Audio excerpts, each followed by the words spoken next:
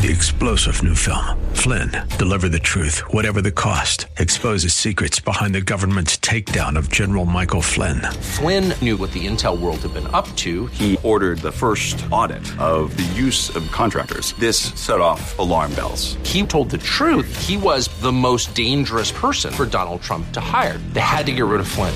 Flynn, deliver the truth, whatever the cost. Available now. Watch it today. Go to salemnow.com. salemnow.com.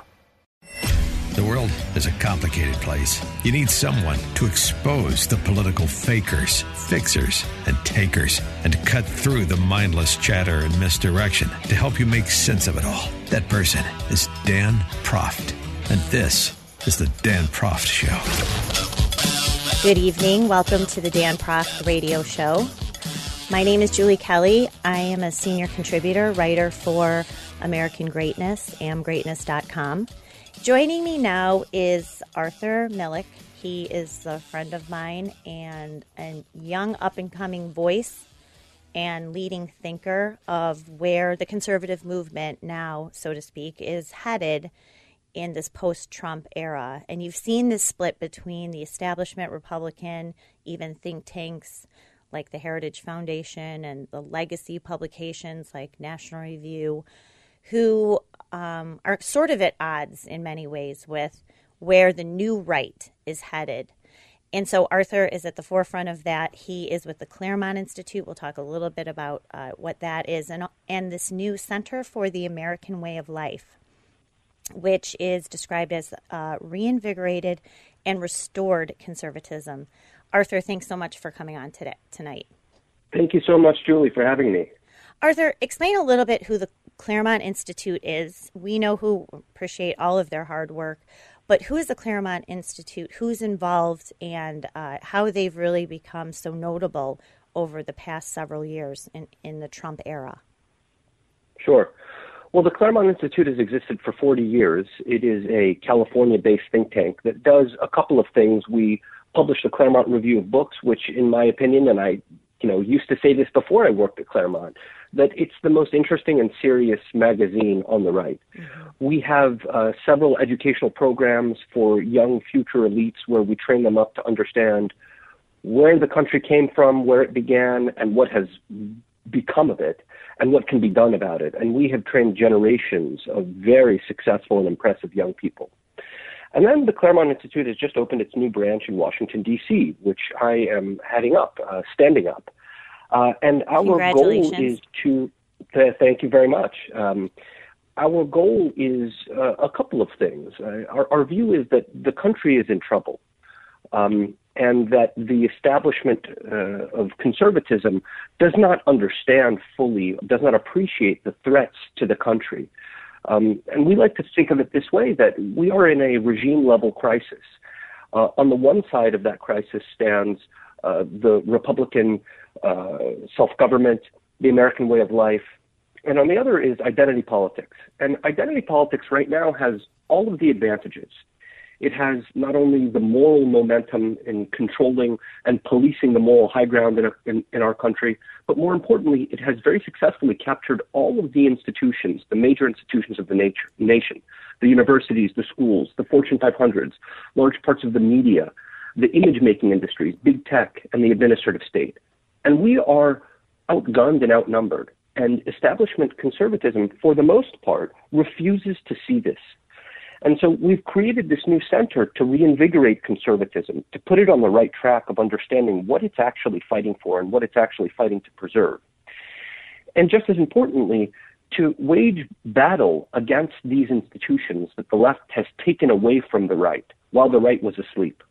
I think I want to read really quickly because I think this gets to the crux of where you are in your organization and this new center is versus everybody else, the establishment conservatism. So this is from the statement. Much of the conservative establishment came to view the pinnacle of human life as private consumption and personal license, defining national health by GDP growth. It did not understand this perspective led not only to spiritual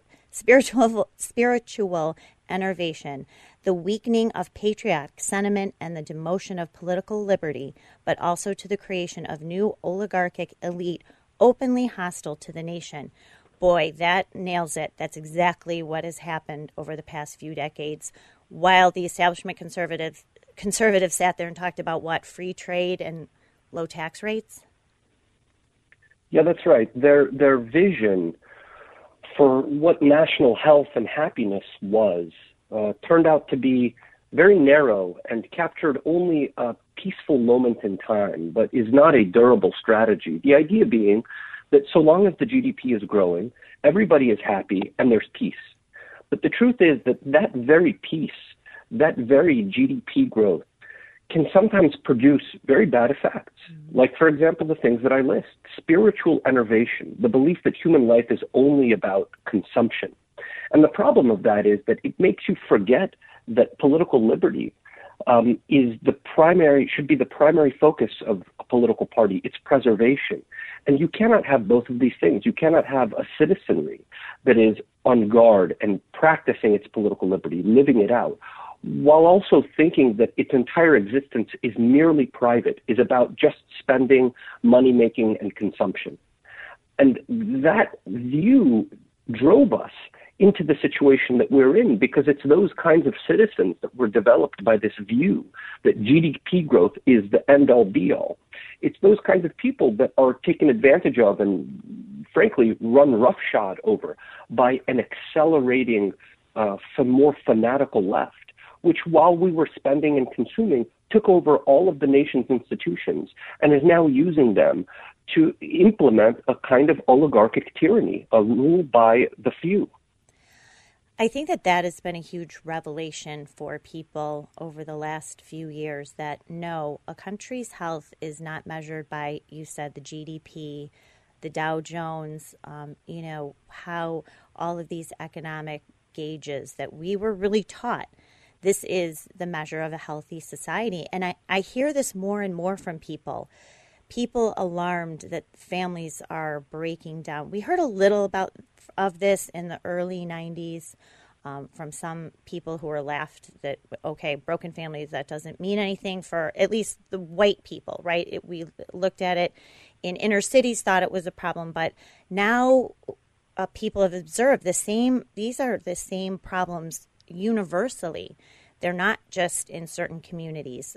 They're even in the upper income, the wealthiest communities have these problems too, whether it's drug use or families breaking apart, loss of faith, loss of religion.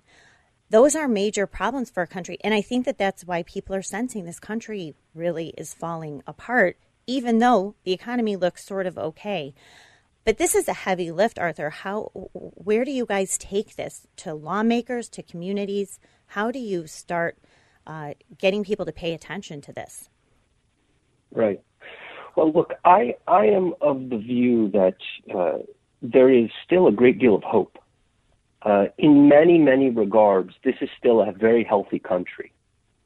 And I'll give you just one example, that even though President Trump lost the election, even though in a certain way many of his policy victories will be reversed or didn't even happen, nonetheless, one of the greatest victories of his presidency is exposing this illegitimate rule of elites over the country. Mm-hmm. And a lot of Americans understand that now. And they are both angry, they feel that an injustice has taken place, but at the same time, they are still attached to Republican self-government. They are still attached to liberty, to political liberty, to ruling themselves. They still feel that it is illegitimate for their fake moral betters to rule over them. So I'm not hopeless. That spirit exists in Americans, and it can be revitalized. And it requires a new political movement. It requires a new rhetoric to revive that noble sentiment in us that we can and ought to rule ourselves. But that's not enough. It also requires a taking down of, an undermining of the institutions that the left has accumulated that illegitimately rule us. I'll give you just one example. Why is it that each state has a partially state-funded university that is teaching its students to despise their parents, to despise the country, to even to a degree despise themselves? Why is it that conservatives just stand by and tolerate it and say, well, a rosy day will come? these places can be defunded. Mm-hmm.